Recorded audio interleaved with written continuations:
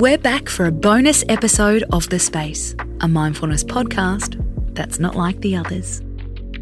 I'm your host, Casey Donovan. Together with our writer, Amy Malloy, every weekend we share an extra episode, a mindfulness tip to renew, revive, and feel alive. Today is World Environment Day. This annual day is a UN initiative to encourage action for the protection of the planet. This year is all about protecting our ecosystem. You don't have to be an eco-warrior to agree we need to save our green spaces. While we can't turn back the time, there is still a bunch we can do to help the Earth. We can grow trees, green our cities, rewild our gardens, change our diets, clean up rivers and coastlines. We are the generation that can make peace with nature, the UN says.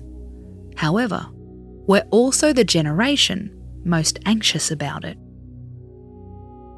Eco-anxiety is a growing issue, especially for young people.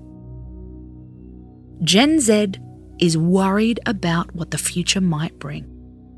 Parents are scared about the future for their children. There's a feeling of despair. Is what we're doing enough?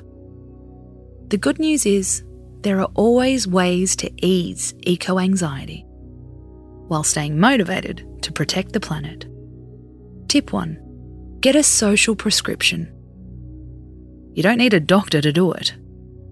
Social prescribing is when a patient is given help to connect with people in their community. It could mean joining a sports team, volunteering for a charity, gathering a group of friends to spend time in nature. Eco-anxiety can be linked to loneliness, isolation, and even shame. This is the time to gather together.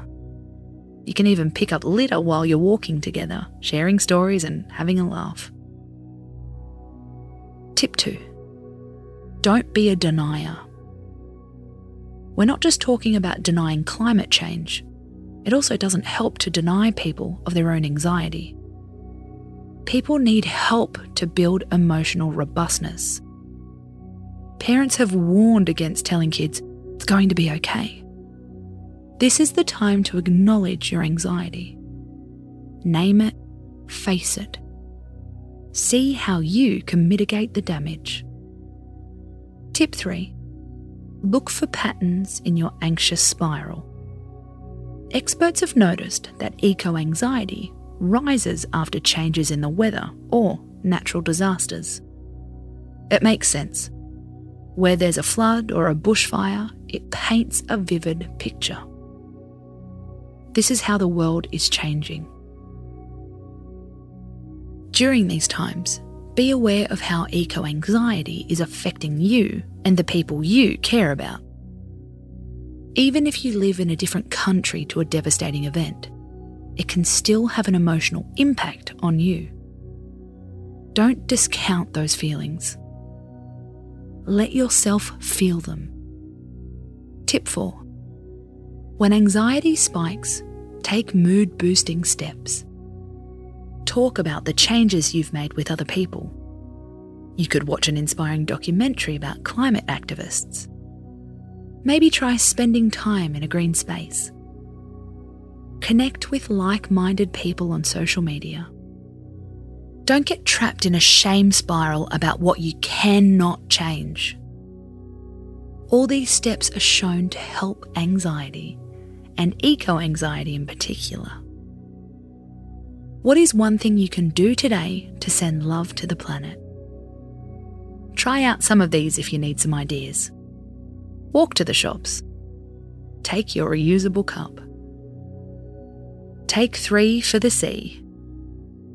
And care for yourself. Have as much compassion for your anxiety as you do for the planet. I'm Casey Donovan, and you've been listening to The Space. We're back tomorrow with my favourite tip of the week, a mindfulness tip to start your week on a high. Space out.